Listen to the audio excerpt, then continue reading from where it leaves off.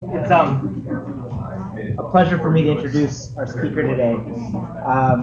I printed his CV so that I could get all the initials in his name. A lot of F's there. A lot of F's. I was gonna say, I'm gonna keep it. I'll keep it clean. I promise you. Okay? It's a pleasure because of multiple reasons, but primarily because we've been friends since 1998 when we started med school down in the Caribbean together at St. George's University, and then matched with the same residency program. And then Chris took a detour and did ID fellowship, and I went to go do pulmonary critical care fellowship. And then he decided and saw the light and did pulmonary critical care fellowship after his ID fellowship, and now is the Associate Program Director for Pulm Critical Care at Washington Hospital Center, is the Associate Program Director for Internal Medicine at Washington Hospital Center, is an adjunct faculty member at George Washington University as well as Georgetown.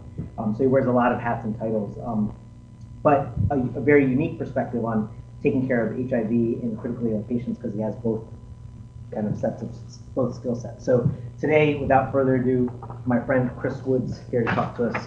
Thanks, Chris, for coming 80 miles. To talk to us. That's fine. So I do see a lot of friendly faces, so I do remember at least faces from the winter and summer education blocks. I'll thank Nirav and Mike for having me up. I'll thank Nirav for the tie, so if you like the tie, this was a gift for my 40th birthday from Nirav, so I wore it today. And the cufflinks. So, and the cufflinks, so, all right.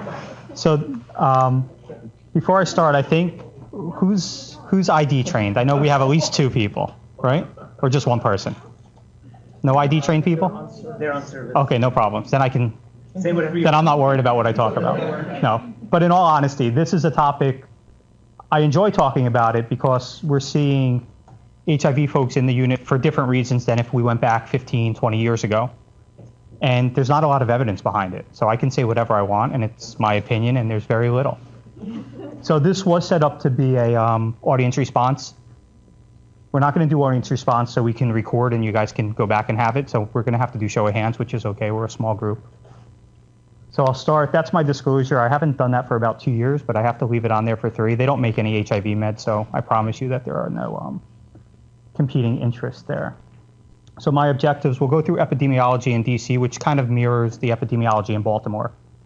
Big inner city, urban center, same. We'll go through at least my approach to the critically ill HIV positive patient, and then I'll try to emphasize the importance of looking at the med list, look at the meds you're going to add on, and looking for drug-drug interactions. That's probably the most painful part of taking care of HIV in the unit. Not a lot of liquid/IV formulations, what interacts with what, so we'll spend a little bit of time. Epi, I'm not an epidemiologist, it's 4 slides, so it's not too bad. This is DC. Like I said, it'll mirror what you see in Baltimore.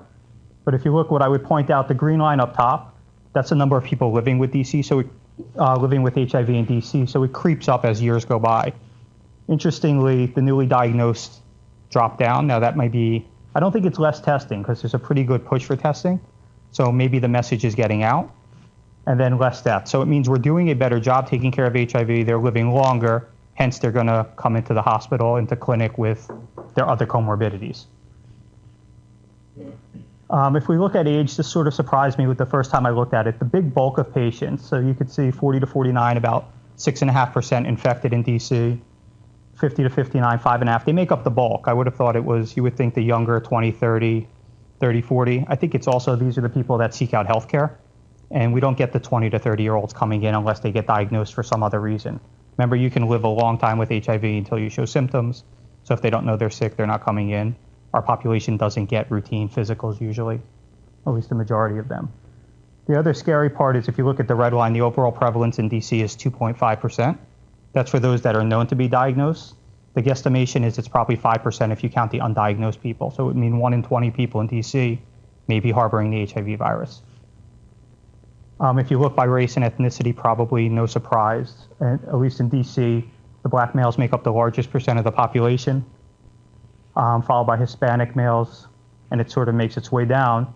The point I always point out is the black females actually run concordant with our white males, so it really is predominantly seen in some races, unfortunately. This is a map of DC. This is what I usually talk about with my fellows. There's no safe zone, and that's the problem. So for us in DC, this is sort of southeast. That's where south of the Anacostia River. That's sort of the lower income areas. Not surprisingly, they have the highest rate. But if you look at even the more affluent areas, this is up by the National Zoo, if you've ever been there, Cleveland Park, really expensive real estate, still a pretty high level.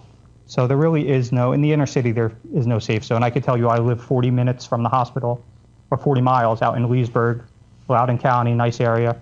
Still decent rates of HIV out there, so it's not safe anywhere. All right, so let's shift away from epi and go on to caring for the critically ill patient. I put this in, this is sort of how I think of HIV now versus 20 years ago when patients were coming in with respiratory failure, PCP. We'll still see PCP. It's not gone, but this is the more common. So I give you the 65-year-old man with HIV, but as you can see, very well controlled, good CD4, undetectable viral load, but he carries all the comorbidities, COPD, diabetes, hypertension, and he comes in with respiratory distress, dyspnea exertion, shortness of breath for 4 days, short-winded, wheezing, so he's having a COPD exacerbation. Gets tubed in the ED, and that's how he ends up to us. And that's what I'm seeing more and more of. I'm seeing the people with HIV coming in for the non-opportunistic infections, the heart disease, the COPD, lung cancer, higher risk of COPD just from having HIV, higher risk of lung cancer from having HIV, sort of independent predictors despite, irrespective of tobacco abuse. This is a nice piece from the New England Journal. It's a little old now, but it still reflects what's going on. If you go back to the 80s when we first had the diagnosis of HIV, you can see respiratory failure was the biggest cause, and that was all PCP. Still a lot of respiratory failure, but it's dropped about 20%. That's because PCP rates have gone down. We still have the COPD. We're seeing more of that. We still have the heart failure. We still have other things. Other things are catching up. So it's just a nice slide that shows the opportunistic infections are probably not the main reason they're coming in nowadays. Table format, same thing. If you look in the red, it just shows you if you compare 2000, which is here, to 2004, the admissions for respiratory failure dropped by about 20%.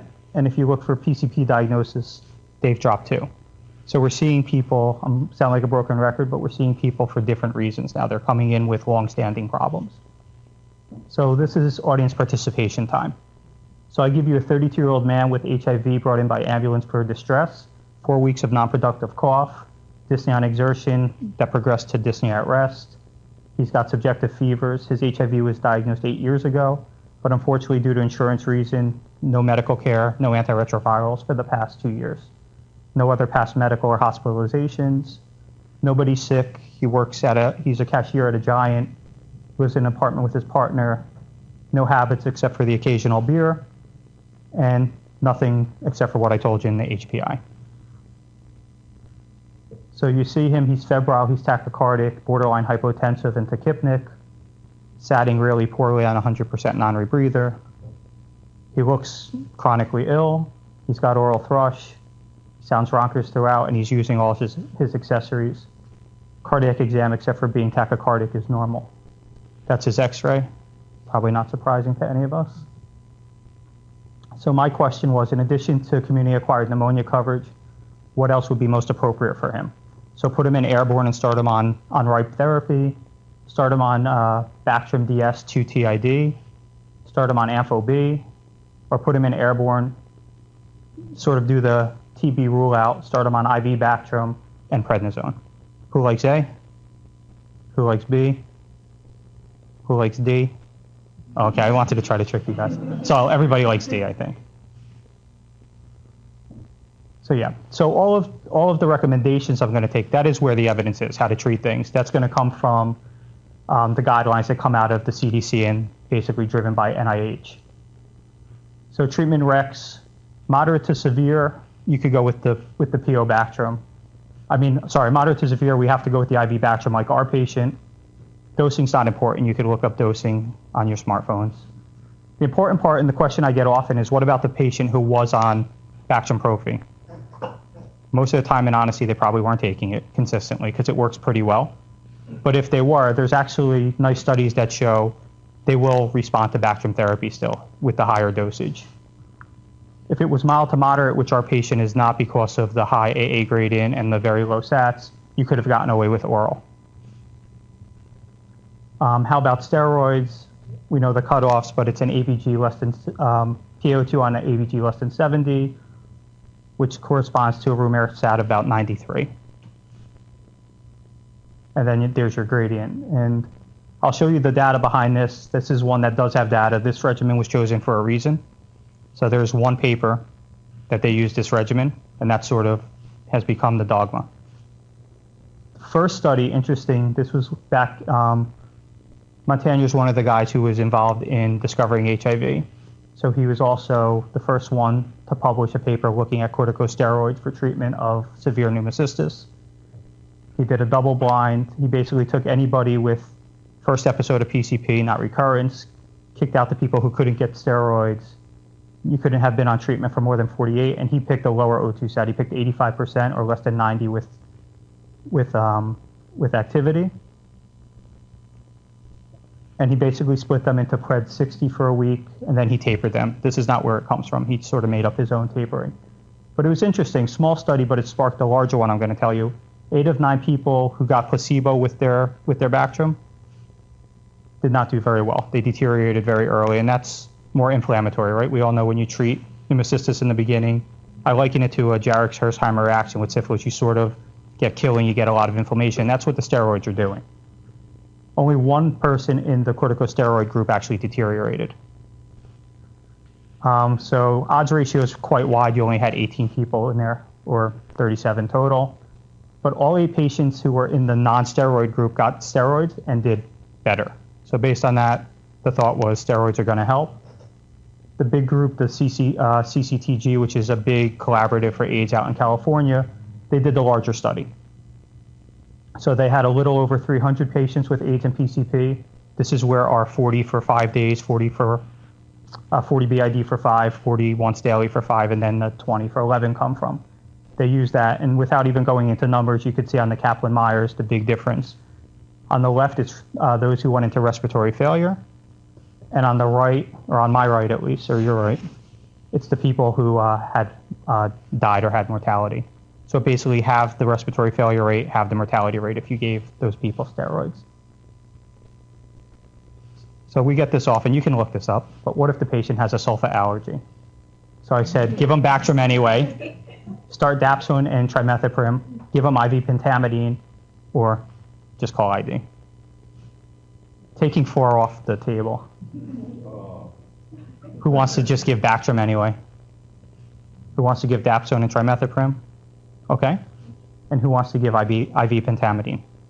Okay. So I'd say if it wasn't a severely ill patient like our guy, both answers would be right.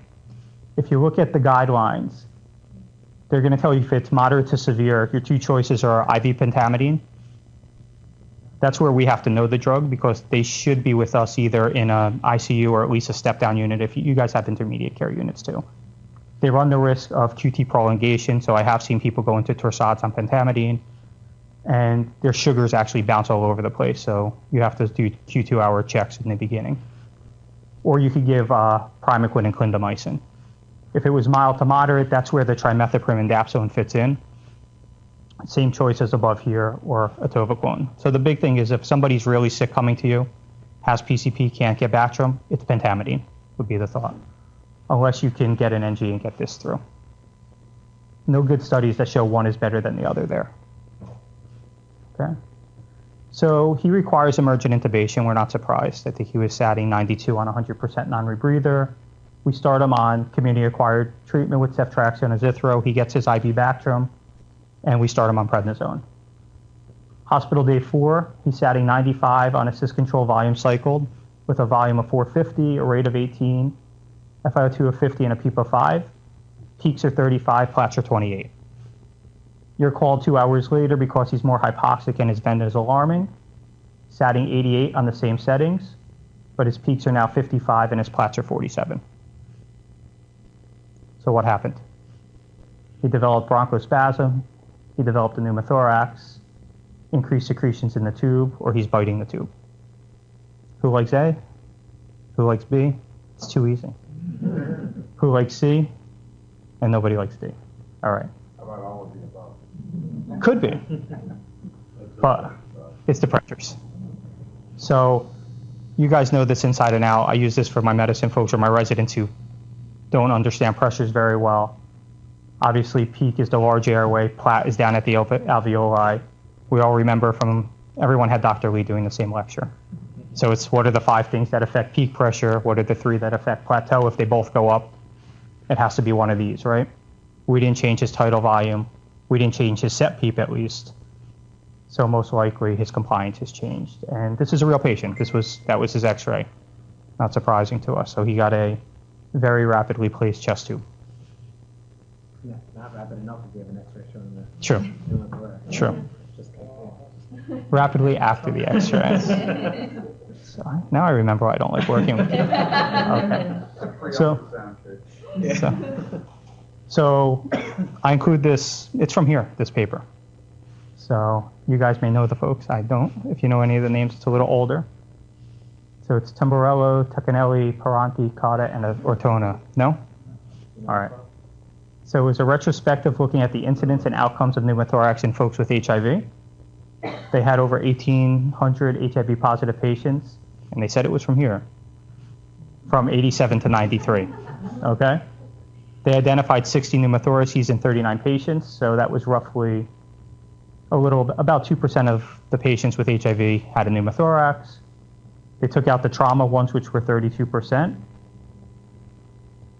And they looked at the spontaneous, and what they found was majority of the spontaneous, over 80%, had acute or recent PCP. And then they took one step further and said, what does it do to mortality? So if you had HIV, had a pneumothorax, and you happen to have PCP, your mortality was about 50%, versus not having a PCP where it was 25% if you were just HIV with a pneumothorax, whether it be from trauma.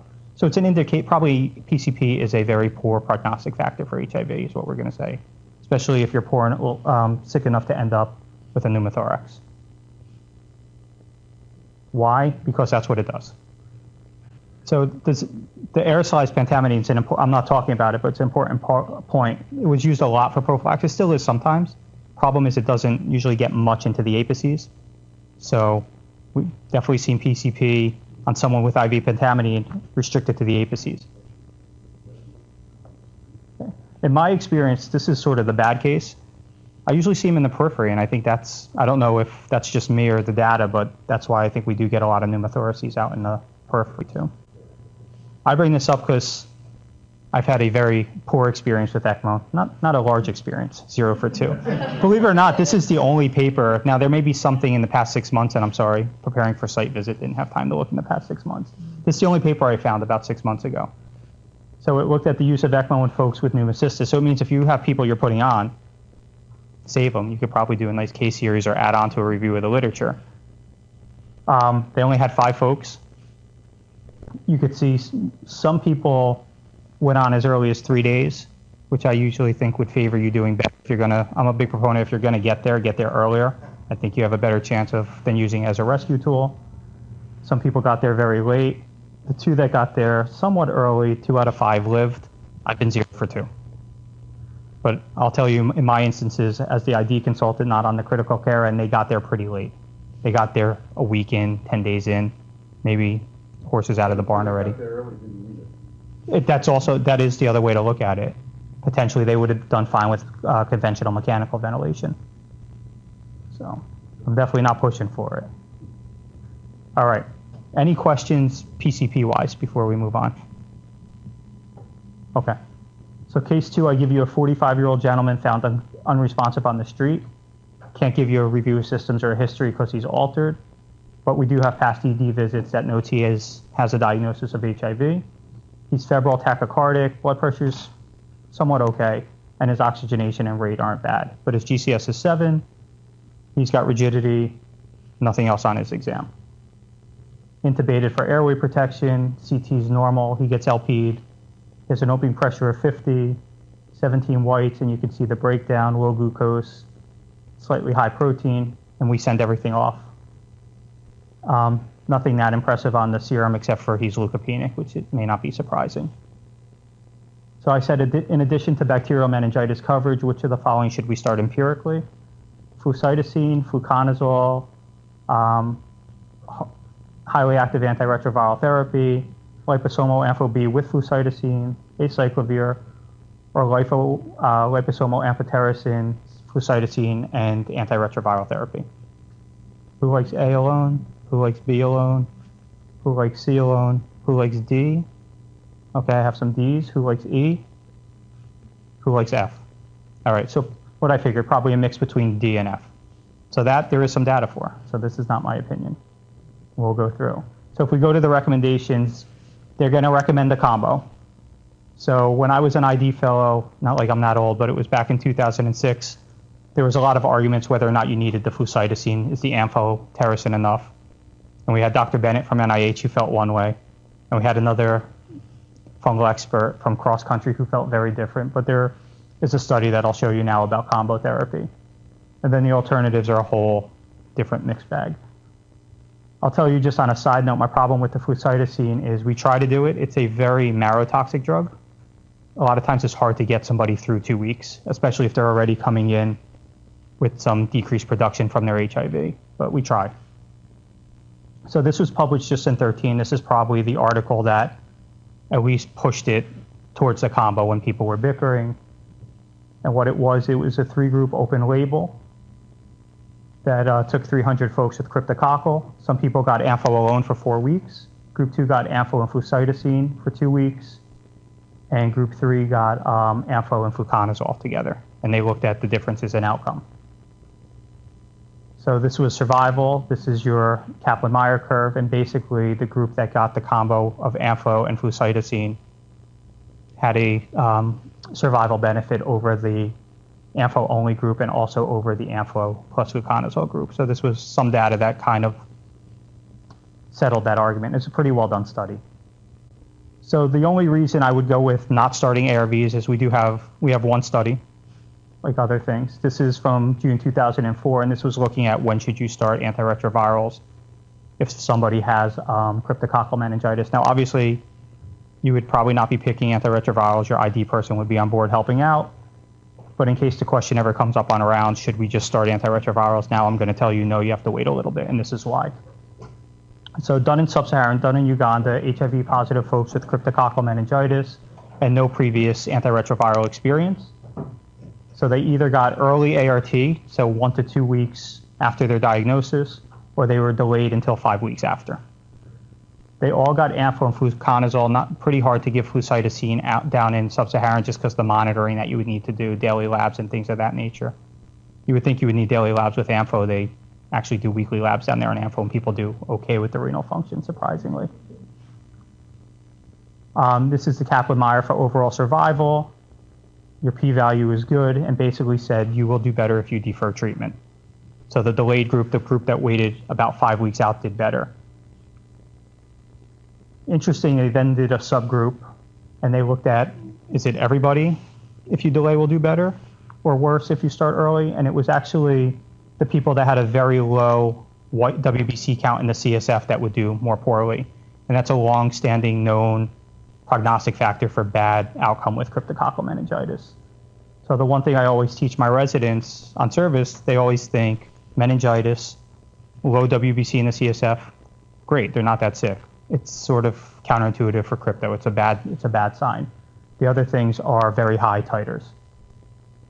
So our patient, oh yeah, please. Oh, no, it's probably good. No, I was going to say, isn't that related to the surgery part, the constitution? That's the thought of starting the antiretrovirals early, that you may, or you're getting an early, I won't call it an early iris, but you're sort of almost like a compensatory response. You're sort of waking up the immune system. That's the thought of why they may not do as well. So is there any role for like steroids in these patients? They've looked, and the only study, not the only study, there's a bunch of studies, nothing has shown a benefit, and actually one showed an increased mortality. So for cryptococcal, we don't usually do the steroids, which is very different than if somebody had something like a TB meningitis where we will use them commonly. It's also very different if people have TB in general. Studies show that you might be better off starting the antiretrovirals earlier, so they don't all behave the same, which is a little strange. So our gentleman gets the liposomal ampho-B and flucytosine. He undergoes LP on the first 2 days to bring his opening pressure down to 20. His cryptococcal antigen came back very high, and he grew cryptococcus, not surprising to us. I just like pictures, so this is sort of your GMS stain. This is what India ink would look like if you have a good lab. So you said that over 2 days, like how quickly can you bring down the CSF? So I'm going to give you what the guidelines say on the next one. So on day 5, he's doing well enough to be extubated. He's maintained on the same treatment, but on day 7 starts having severe headache and gradual onset of diplopia. So what of the following is most appropriate at this time? He needs to get LP'd. We need to stop his flucytosine. We need to change his liposomal ampho-beta-fluconazole, or he needs a brain biopsy. Who likes A? Who likes B? C? D? Unless your house, do not do your own brain biopsies. So this is pressure related. This has nothing to do with the actual, it has to do with the infection because it's causing the high pressure, but this is not failure of treatment. This is clogging of drainage of the CSF. So he's got increased pressures. So what they'll recommend, obviously we're always going to check an opening pressure if we think about, I would say check it for any meningitis, but especially if you're thinking about cryptococcal meningitis. And the guidelines will say if the pressure is greater than 25 and the patient has symptoms, that you decrease by 50%. If it's very high, they don't tell you what very high is. I would say 50 is very high, so I wouldn't drop him down to 25. He's probably someone that's going to have serial LPs. I'd probably drop by no more than 10 per day, to be honest, 10, 15 at most. I don't know if anyone else has any other guideline. Neurology might have some guideline, but for me, I don't want to drop too quickly, so I might take 10 to 15 off per day. These are the people that end up, if they're that high, they often end up with lumbar drains for some period, because a lot of times you're doing dailies for about 6-7 days and they're still not coming down. And they're going to tell you to keep LPing or put in some mechanism until they're stable for at least 2 days. Okay. Questions on cryptococcal meningitis? We're okay? All right, case 3, I give you a 28-year-old man with a history of HIV and asthma, brought in by family because of lethargy, confusion, and 7 episodes of non-bilious vomiting. It started and progressed over the last 4 to 5 days. He's hypotensive in the ED and tachycardic, drowsy but oriented, and you're called to triage him. His HIV was diagnosed 7 years ago, pretty well controlled. At least 2 months prior it was. His asthma is well controlled on his current regimen, which I have below. He's on Truvada, atazanavir, ritonavir, so pretty standard regimen, and he's compliant, and his numbers would indicate that. He's on Advair Discus, so we can argue maybe he needs step-down therapy because he's doing well, but that's what he's on. And he's been taking it for the last 2 years, doing well, but he ran out 2 weeks ago, so he stopped cold because he didn't have it. And he uses an albuterol MDI, which is about once every 2 weeks. Denies any habits. You find him, he's a little bit hypothermic. He's the same hypotensive that he was reported in tachycardic. Respiratory, not an issue. And on exam, basically he has a protuberant abdomen with some diffuse tenderness, nothing surgical, no rebound, very thin extremities, and he's got some scattered bruises on his bilateral arms and legs. And those are his labs.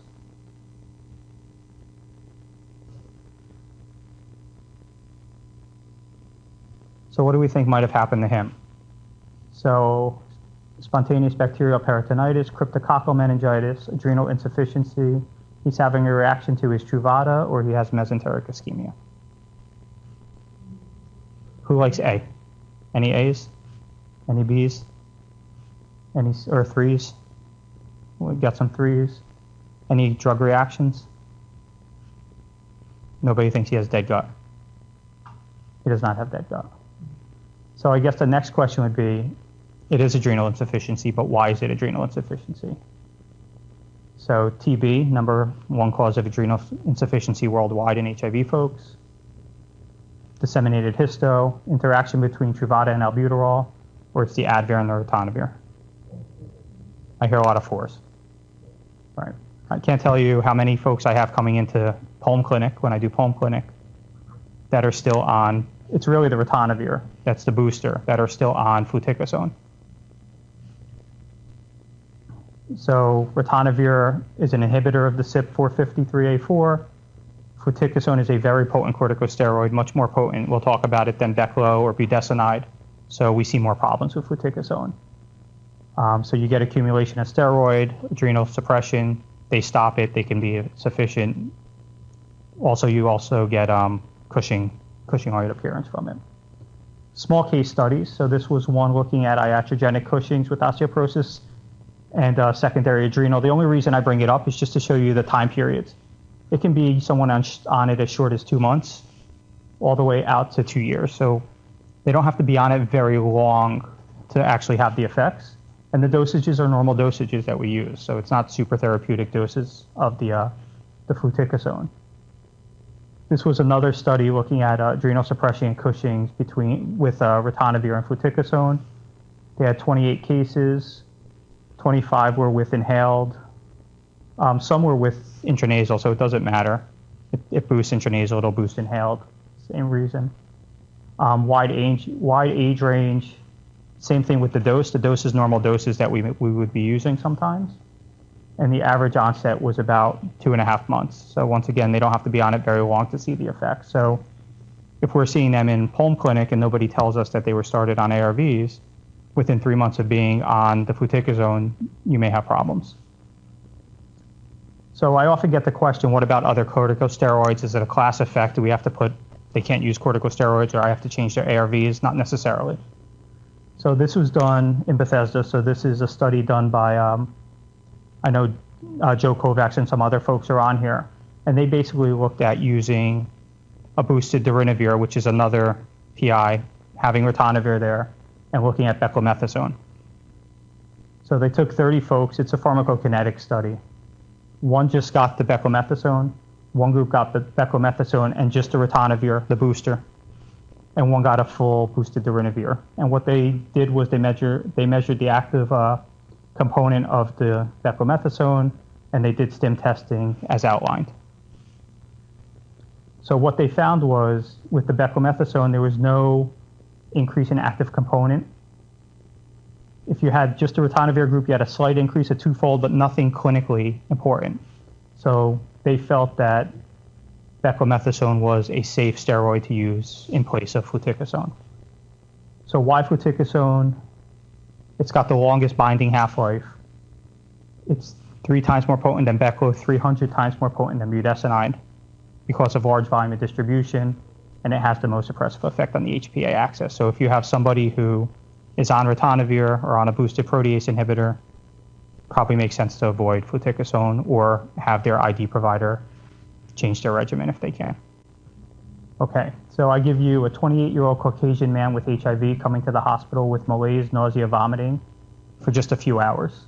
He's got HIV, he's had thrush in the past. 2 months ago, his CD4 was 121, viral load was very high. He's supposed to be on Bactrim prophylaxis, and he's supposed to be on the following ARVs: abacavir, emtricitabine, and efavirenz. His ARVs were started 6 weeks ago. Compliance is questionable. He tells you he had a rash and fatigue last week, stopped the meds, but restarted them just yesterday. He's febrile, he's tachycardic, he's hypotensive. Not much on his exam except for some vague generalized abdominal pain. You can see his labs, which are sort of boring, and his CD4 is just as low, if not a little lower than it was 2 weeks ago. So which of the following is most likely? So he's having a reaction to Bactrim, he has disseminated MAC, he has a reaction to the efavirenz, he has urosepsis, or a reaction to the abacavir. Who likes A? Who likes B? C? I got a C. D? E. I got some E's. All right. So not one we see often, but one that's touted, and we're now doing a good job of testing. This is actually an abacavir reaction. So the hypersensitivity reaction, depending on what studies you read, anywhere from 5 to a little under 10% of all HIV-infected folks. Dose doesn't matter, but the onset's usually pretty quick, and almost always within the first month and a half. Much more common in the Caucasian population than the black population. Primary symptoms like our patient had, that was probably when he had the rash and the other feelings, they're pretty nonspecific. So maybe rash, not everybody gets rash, maybe a little fever, malaise, not feeling well. The problem is when they re-challenge. So when they re-challenge, a certain percentage, they'll say up to 25 can show up hypotensive, almost mimicking a sepsis or a SIRS-like picture. I've seen 2. It's a diagnosis of exclusion. You sort of have to take a really good history if they can tell it to you. and mark, obviously you're going to rule out infection and do everything else. It means they shouldn't have the drug. Nowadays, we know about it, so there is testing that we do. So I never start somebody on abacavir without running the test. So it's a pretty standard test to do now. Who do I put on abacavir? Why use it? It's probably my people that I don't want to give tenofovir to because of either renal problems or someone I want to avoid tenofovir. It's just for you guys, if somebody shows up and you see it on the list, just put it in the back of your head, ask them, did you stop your meds, restart it? Have you ever had a problem with this drug? How long ago did you start this drug? Okay. This is not for you to memorize. This is just to show you there are a lot of drugs, and this isn't even all of them. This is probably missing what's come out in the past 3 months. So it's my reminder to say, just do a good drug check. Okay. What do we think this is? It's not the best picture. Yeah. So I hear Dr. McCurdy says Stevens-Johnson. That's what it'd be looking for, trying to look inside the mouth, sort of the rash. What drugs do we think about, HIV-wise? We're talking just HIV-wise. So Bactrim's a big one. So people on Bactrim prophy or even treatment dose, but even prophy can do it. On the ART end, nevirapine a drug we don't use much anymore, but efavirenz is pretty common, right? That's Xgeva, that's part of ATRIPLA. So if somebody got recently started on an efavirenz containing regimen, something to think about when they come in. These are the life-threatening. So I'm gonna skip these because a lot of these are older drugs that we're not using much. I already pointed out probably the more important one, which is the systemic hypersensitivity reaction. Case 5, I give you a 34-year-old HIV-positive homeless man diagnosed with pulmonary TB. CD4 count when he was diagnosed was 20, and his HIV viral load was 750K. He gets 4-drug therapy. 2 months later, normal chest x-ray, sputum is negative on AFP staining, so he's taking his meds, getting DOT, the whole 9, and he started on antiretroviral therapy with ATRIPLA, or the components of. At a 4-week check-in, he's doing well with compliance, but he comes to clinic 2 months later, 2 months right after starting his ATRIPLA, complaining of chest pain and fever, febrile, tachycardic, obviously hypoxic and tachypnic. Promptly placed on non-invasive positive pressure and respiratory status gets better. Absolute CD4 is now 166, and his viral load is 250. You're called for triage. That's his x-ray. Not the best x-ray, but kind of zoomed in there, and that's what he has going on. What would you recommend regarding this patient? Continue his TB therapy, give him steroids, and withhold his ARVs until symptoms and chest x-ray are better. It's likely MDR-TB, change his TB regimen and continue his ARVs, stop his TB meds and start him on community-acquired treatment, or continue his ARVs and TB therapy without change, check a sputum to rule out MDR-TB, and add steroids if he deteriorates. Does anybody like B or C? Okay, so we're sort of between A and D. Who likes A? Who likes D? No right answer.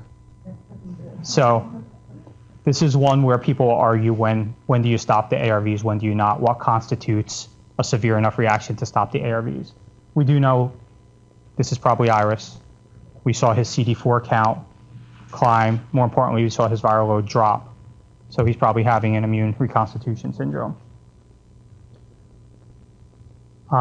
So if you look at the definitions, they're going to call it what it says there. It's basically you either wake up a sleeping beast, some infection you didn't know the person had, or you knew it, you were treating it, but it still wakes up. Depends what you read. Dr. Soretti at NIH, she's probably the one in the area that does a ton on it. Studies will tell you anywhere from 15 to 30% of people will experience some degree of virus. Seems high to me, but I don't know what we're using as a marker. How they show up really depends on what the underlying infection is, right? If it's Cryptococcus that's hiding, it's going to be maybe a meningitis picture. If it's like our gentleman with TB, it's probably going to be a pulmonary disseminated TB. The non-specific symptoms, it's the fevers, chills, abdominal pain, nausea, vomiting. Lymph nodes grow pretty quickly if they have them. There are criteria, so you basically need to start with a very low CD4, except for TB. TB is the one that doesn't follow the rule. So if our gentleman had a CD4 of 250, 300, it could still be Iris. Things like MAC, things like PCP, usually they'll say you have to have a CD4 less than 100. Positive virologic, so the drop in the viral load, the climb in the CD4. You have to take everything else off the table. Oh, sorry. And usually within 2 months. There are some cases of people being as far out as 4 to 6 months out, but usually within the first 2 months, you're going to see this kind of reaction. This is by no means an inclusive list. It's a quite long list of things that can flare up, but these are just some of them. The one that we ran into trouble is we actually woke up a hepatitis B, although we were treating it, so it was sort of strange, but the patient's labs went haywire despite us having him on a regimen that should have covered his Hep B. Risk factors, younger males, the worse the HIV when you start, the higher the chance for IRIS and worse prognosis, so lower CD4, higher viral load, very rapid changes in the virologic and immunologic status, folks who haven't had ARVs before, and this is where sort of waiting, like the cryptococcus we talked about, that's sort of some of the thoughts about why you might wait a few weeks before you start. So treatment, you treat the underlying, obviously. Most cases you can get through without stopping heart. You can argue he's pretty hypoxic. Do we need to stop it? And that's where the argument would come. I'd probably see how he does over a couple of days, to be honest. And NSAIDs are the first line for the nonspecific things. Some people end up needing steroids, but there's no good guidance on when would you pull the trigger on steroids, when would you stop the ARVs. For us, a lot of times they end up, if they're sick enough to end up in the ICU, the ARVs often get held because we don't have a route to give them. A lot of the pills can't be crushed, not a lot of IV formulations. This is a question this is sort of my rambling, but this is a question I get asked often. What do we do with the ARVs? Or I get the call, patient's pretty sick, can we start ARVs right now? And this is my own opinion, this is not anybody's evidence. So I say if the patient is already on heart and you have a means to give them the medicine, and the medicine is not causing their problem, you don't think it's a side effect or the cause of their problems, I say give it to them. The problem would be, like I said, there's not a lot of things that can be crushed or given in IV form. So you have the patient who comes in with the COPD exacerbation, not intubated, can still take pills. I would probably say give it to them. How about starting? There's no clear guidelines. I do mine case to case. So if it's something that only ARVs can help, PML, HIVAN, cardiomyopathy, and I think they're going to have good follow-up, I start, because I think the earlier you start, probably for them the better. What do I worry about in the back of my mind? You worry about things like IRIS if we're missing an underlying infection that we don't know about. And in the critically ill, I always worry about absorption and drug-drug interactions. How about survival? Depends on what you come in for. Generally pretty good though. I mean, if you look at survival back in the 80s, this is when PCP was predominating. You were lucky if you had a 20% survival rate for patients admitted. Now you're climbing. PCP is still not great. This is back from 2009 published in Chest. They're still going to give you about a 50-50. I'll tell you, I see plenty of people who come in with really bad PCP that leave the hospital and do well. My most recent one was a guy, he had a CD4 of 2 coming in, viral load off the charts, bilateral pneumothoraces, ended up having to get deced on both lungs. He was in the hospital a good 3 months. He's now undetectable, good viral, a good CD4 count, and able to work a pretty physical job. He collects trash, so he's working and did well. So I always throw one in for needle sticks and things of that nature. So what about work exposure? Remember, all of these that I bolded, they're not a problem for you. So you're not getting it from that stuff.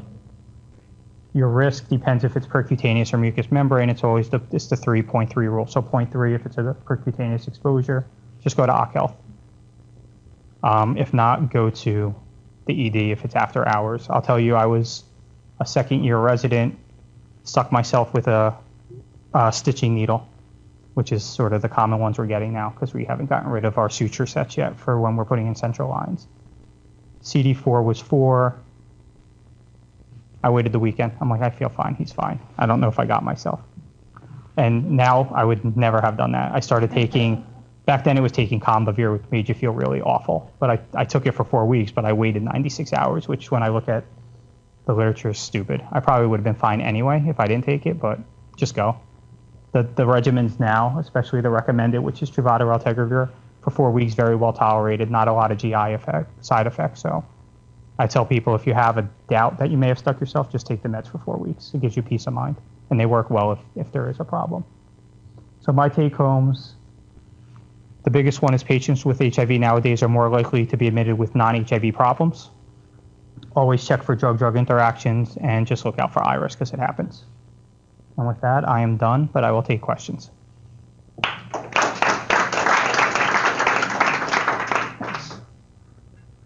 Mike. I don't know how much delve into it, but can you just address HIV and pulmonary hypertension? You see a lot of that as well, and in terms of management or like what the process is behind it.